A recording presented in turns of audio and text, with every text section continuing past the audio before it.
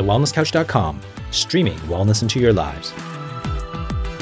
You're listening to Wellness Women Radio with women's health experts Dr. Ashley Bond, the pregnancy and birthing guru, and the queen of hormone imbalances, the period whisperer herself, Dr. Andrea Huddleston.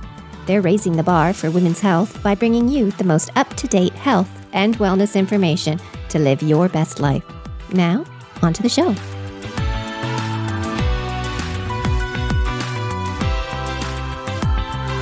This episode of Wellness Women Radio is very proudly brought to you by Dinner Twist. Dr. Ashley and I want to let you in on a little secret of how we maintain our healthy whole foods lifestyle with very little time. And one of those ways is actually with Dinner Twist. So they plan, they shop, they deliver everything to our door to take all of the guesswork out of having really healthy meals for dinner each night. I love Dinner Twist because they are a locally family-owned business here in Perth in Western Australia, and all of their produce is locally sourced and seasonal. So they are really invested in all of their suppliers as well, which is absolutely amazing. Everything is so fresh. Ashley and I both get the Wholesome box, which is naturally gluten and dairy-free as well, and is very consistent with a paleo-type lifestyle as well. So it's, completely consistent with, the way that we want to eat and want to feed our loved ones too. This is also how I tricked Dean into thinking that I can actually cook. So seriously, if I can do it, everybody can, trust me. And their recipes are so delicious. They also have other options apart from the Wholesome box. So they have a family box for bigger size families, an express box if you're really short on time, as well as a vegan box too. Now, we would love to give you the opportunity for you to actually try Dinner Twist and realize how healthy, how delicious, and how fresh it is, but also how much easier this is going to make life as well. So we have a special promo code for you, and that is going to give you $35 off your first box, and that is WWR for Wellness Women Radio. So we would love you to try for yourself. Don't take my word for it, but let me know what you think. Without further ado, ladies, onto the show. Hey there, gorgeous listeners. Thank you so much for joining us today on Wellness Women Radio. I'm Ashley. And I'm Andrea, and today's episode is a public service announcement, ladies. This is a really important episode that we want everyone to listen to. So please share this with, all of your girlfriends, your sisters, mothers, everybody, because this is a really important women's health topic that has just come to our attention, that there is this huge increase in popularity for things like vaginal douches, vaginal sprays, vaginal perfumes, and cleansing wipes.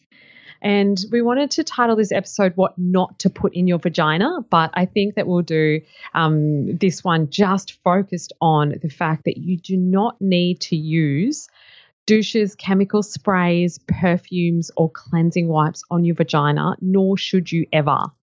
So I think you just killed this. No one has any reason to listen past that point now. They're like, okay, cool, I've got the info. Thanks very much. Click off.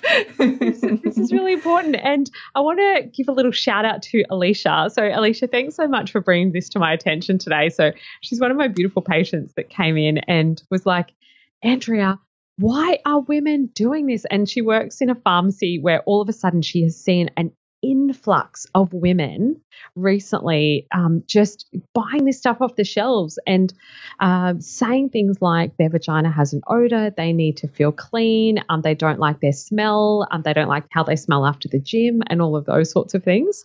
And I think obviously because of the circles that we hang out, and it just didn't even enter my consciousness until she told me this, and I'm like, right, we need to cover this in a podcast ASAP. This is our public service announcement, ladies. And there's some really important health reasons why you should not use these things in your vagina. So should we talk about, let's go into that, Ash. Let's do that. I must say, it's one of those things I completely dismissed and overlooked, because I remember seeing on the shelf a brand in Australia here that have scented pants liners and scented tampons. And I was like, surely not. No one would buy those things. How outrageous, how ridiculous. But the fact that you brought that up made me go, oh gosh, well, there must be a market. So therefore, if it's on the shelf, there must be people who believe that that's needed. So you're right. We do need to talk to all the uteruses out there and let them know that we've got natural ways of cleaning the vagina, which doesn't include adding things to it. I really loved reading, I was having a bit of a chuckle at something I was having a look at, and they were talking about, how to correctly wash your vulva. And I thought, oh, okay, that's good. That's good to know. But then deviated. And it's like, okay, think of your vagina as a house where the maid comes once a week. It does automatically cleans. And I was like, oh, that's such a good analogy. I like that. We've got, The vagina is self-cleaning. Absolutely. Yeah. I wish my house was self-cleaning, but... It would be nice, wouldn't it? But I definitely don't have a cleaner. I wish I did too. But the good thing is our vulva and vagina do. And that's quite a big thank you to the natural secretions it produces. And this is the thing a lot of women don't understand. We have a natural pH balance in the vagina, and it's obviously designed miraculously and perfectly to reduce the chances of infection and bacterial overload, and gets the balance between the good bugs and the bad bugs. And as soon as we start to muck around with that, whether it be with douching or whether it be with scented, pads, or whether it be, inclusion of tampons that are bleached even, we suddenly start to change that vaginal pH, and that's when things go sideways, upwards, downwards, in all the ways. Does have its own, exactly, Ash. The vagina has its own very delicate microbiome. And when this goes out of whack, this is when women will experience things like bacterial vaginosis, candida overgrowth, and thrush, and all of those sorts of things. The ingredients that are contained in the douches and the sprays and everything else contain ingredients and chemicals that can dry the vagina out, can cause its irritation, can increase the risk of tears in the vagina as well, which makes opportunistic little areas of infection for bacteria and viruses to actually get in as well. And there is zero scientific evidence, there is no scientific evidence whatsoever that vaginal douches, sprays, and everything else are actually necessary or beneficial. So this is purely clever marketing, and somewhere, someone along the line, created some sort of rumor that women's vaginas smell funny, and that therefore we need to be excessively hygienic with them. But there's actually some really serious complications that can occur when you go messing with the delicate balance of, like you mentioned, Ash, the pH and the microbiome of the vagina. And if we backstep a bit when we were talking about the self-cleaning mechanisms of the vagina, that is from the cervical mucus that is produced and the normal vaginal secretions. So not only is that there to maintain that balance, but it's also there to help aid fertility. So when we mess with that, we're absolutely increasing our risks of infertility. And it also creates a really potent spermicide at different times of the cycle when it's outside that normal fertile window. So we're also messing with that when we go using some of these chemical products. We're also increasing the risk of pregnancy complications. And there was even some studies showing that women who used douches may increase their risk of ectopic pregnancies by as high as 76%. Wow, that's substantial. Because of the backwards flow of things, like not allowing stuff to normally move through the fallopian tubes down the uterus through the cervix and into the vagina. So it's like, creating a force and pressure up through the vagina and the cervix that should not be there. It also dramatically increases your risks of infections, and infections in the vagina will absolutely change the odor, which is going to create this really vicious cycle. It increases your risk of endometriosis because you're changing the bacterial population. Increase your risk of, as we talked about, bacterial vaginosis and thrush, and even cervical cancer. So there is some research that shows that even douching once a week increases your risk of cervical cancer. So ladies, it is just not worth it. And that's just looking at the risks of doing that, not even digging into what actual ingredients are contained in the the vaginal sprays and perfumes and the cleansing wipes and all of those sorts of things. It's good that you mentioned that too, because they've actually studied that to find out, is there, an effect of those products? And there was a study done with almost 2,500 women. They regularly douched and they checked out their bloods. They had high concentrations of chemicals like dichlorobenzene and ethylbenzene. So these are common chemicals found in vaginal douche products, and the scary thing is anything that relates to obviously the anus, because where do you put a suppository in order to get quick action of a drug or medication, the vagina, eyes, eyelids, under the tongue, like there's areas of mucosa that will absorb chemicals faster and more effectively into the bloodstream. Exactly. So this is why mucking around down there and introducing chemicals is a really, really bad idea. So it's good that we're having this conversation. I just didn't realise that we don't really talk about it, because I think you and I have never even contemplated it, because it just doesn't make any sense in our world. But for a lot of people, there's embarrassment, or it could have been a throwaway comment from a partner, sexually. It could be, I do recall having a conversation with a girl that worked at the gym a lifetime ago now, and she had all of these feminine wipes in her bag, and it was kind of like, I remember asking her, like, what are those? I've never seen that. And she's like, oh, no, I give it a good wipe every time I go to the toilet. And I was like, oh, okay, is that something I should do? Thinking I've only ever used toilet paper. And she's like, oh, no way. My boyfriend would not go for oral if I wasn't smelling good. And I was like, oh, okay. It was like this incredible conversation of going, should I know something that I don't know? Should I be self-conscious now? And, it kind of brought up, and I was only in my early 20s. So, you have those weird, awkward conversations at times that make you just think, oh, I'd never thought about that, but maybe should I? Like, should I ask my partner if this is normal or what? But I guess it depends on, circles of conversation.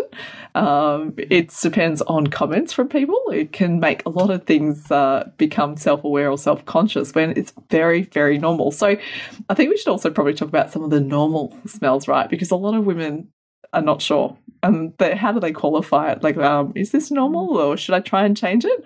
And it's really common. And the science says that there's very many different smells women have of their vagina, which is really kind of curious, right? Because you expect they just smell the same. But the reality is it relates to our personal hygiene, it relates to our body pH, it relates to the food and the excretions our body makes based on our diet and lifestyle. Yes. So, there are reasons for those chemical odours, and they're not all because there's something wrong or bad. It just relates to some of our lifestyle choices often. So, yep, absolutely. And I think the ways to recognise if your vaginal odour is possibly pathogenic or something that needs to be concerned about is if it is a really strong odour, or if it has a particularly fishy type smell. It's the only way we can describe it, which is quite diagnostic of bacterial vaginosis. And particularly if you're getting discharge that is excessive, or becomes uncomfortable. Yes. If there's any itching or irritation, that is also abnormal. However, I think that there is certainly like a spectrum of what is normal as well. And the odor and the pH of the vagina will change throughout the menstrual cycle as well. And that is completely normal. So it's very normal for the vagina to be more acidic leading up to menstruation too. I don't know how else to describe that, Ash. What else do you think is normal? Oh, well, do you know, actually, there is a defined medical jargon, apparently, and it was new to me. I was like, fascinating. I'll run you through the 7, because I was a bit like, oh, is that a thing? But we've had a look. There's a couple of references to it. I thought, okay, well, maybe this might help explain some of the things we think. They describe it as tangy or fermented, and reason for that is directly related to acidity, pH. We're slightly acidic. That's to protect our body from any unwanted foreign bacteria, yeast, anything else that could invade the mucosa, and that's really quite smart. So yeah, they talk about a tangy odor. They talk about a coppery smell, like a penny. That's related to, mostly menstrual blood. So that's, at that time, like you said, cyclical changes and smells. And it can be related to some slight bleeds after, for example, intercourse or things like that. So just being aware that it may be normal. Then they talk about things like a chemical kind of newly cleaned bathroom, and they talk about this being urine or a byproduct of ammonia, but also then you mentioned bacterial vaginosis. This is where it can actually have another smell, not just fishy odour, but also more of a cleany kind of bleachy smell, which is not quite normal for the vagina, which is kind of interesting. The fifth one, they talked about skunky like BO, or a smoked herbal earthy scent. So herbal earthy scent, right? Yeah, very descriptive. I'm wondering who's done the smell tests to figure out these descriptions. It's not like it's a job. I was about to say, it's not like it's a Vinya who gets to smell and sniff wines and things like that. It's a bit different.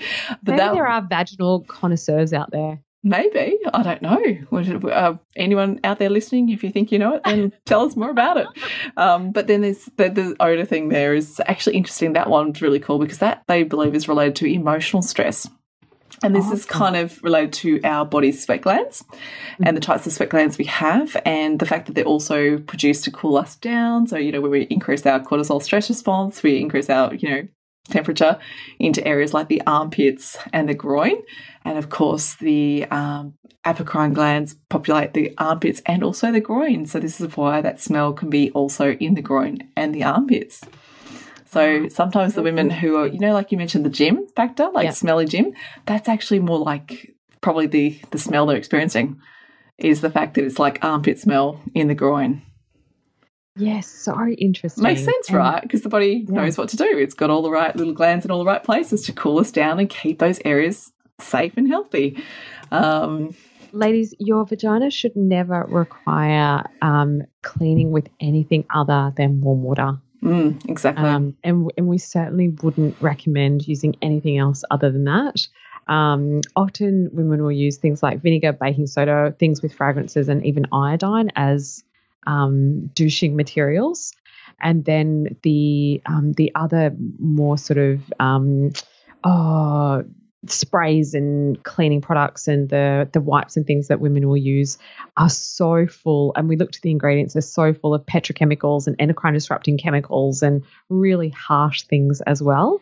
And I heard a horrific story from Alicia that she even knew of someone using the equivalent of like Pino Clean in her vagina, and I am fairly mortified about that idea, and I'm not trying to make anyone feel wrong for what they're doing, but it's just really not a safe practice, and certainly is increasing your risk of some really serious infections. So if you are using any of those things, please stop straight away and please chat to your health provider about this. And I think if we are seeking out something like that with, strong smell or strong response, there's also other things to think about, right? We need to maybe begin correct diagnosis. There's potential there for STIs. So you could be looking at, again, we mentioned already, the bacterial vaginosis, but it could be trichomoniasis, which is, a common but, important diagnosis there. And it is an STI. It can be treated with antibiotics, but if you're just covering up the smell, then it's going to obviously increase your risks of damage to anywhere in the cervix all the way through, so and pelvic inflammatory disease. 100%. Yeah. So that was actually one of them. That's the fishy. They said the fillet you forgot about. I'm like, oh, gross. That's not a nice image, is it? And the last two, so that was the fishy one. And number 7 is what they call rotten, like a decaying organism. And this comes from medical doctors who have actually said how frequently they are removing forgotten tampons. So whether, days or weeks, but if something's really smelling terrible, could it be the possibility that is there and that there's some sort of retained tissue there? Yeah, absolutely. Yeah. And rather than being embarrassed about it and trying to hide it, go and get checked. Go and get a cervix assessment. Go and have a look in there and make sure there's nothing that could be causing it or the source of those smells. So I'm definitely a big fan of saying, look, first and foremost, run pap smear, run a test, run a check, check your STIs, like do all the standards, make sure it's none of those things, and then consider other reasons for those abnormal smells, so to speak. Absolutely. But anyway, that's an interesting kind of little rundown of the 7 smells that are considered medically relevant. So there you go. That's what the doctors might be considering when they check. Riveting. I love it. So ladies, this was, again, just a quick public service announcement that please do not use douches, sprays, cleansing wipes, or any kind of chemicals in your vagina. Just warm water and water-based lubricants, please. And I also think coconut oil is safe, but that's just me. I don't think there's evidence that supports that. But anyway. Okay. So, ladies, again, you have been listening to Wellness Women Radio. We are the Wellness Women, Dr. Ashley Bond and Dr. Andrea Huddleston. We are raising the bar for women's health. And until next week, be well. This has been a production of TheWellnessCouch.com. Check us out on Facebook and join in the conversation on Facebook.com/The Wellness Couch. Subscribe to each show on iTunes and check us out on Twitter. The Wellness Couch, streaming wellness into your lives. Whilst the Wellness Couch presenter endeavor to provide accurate and helpful information to their listeners, these podcasts cannot take into account individual circumstances and are not intended to be a substitute for health and medical advice from a qualified health professional. You should always seek the advice of a qualified health professional before acting on any of the information provided by any of the Wellness Couch podcasts.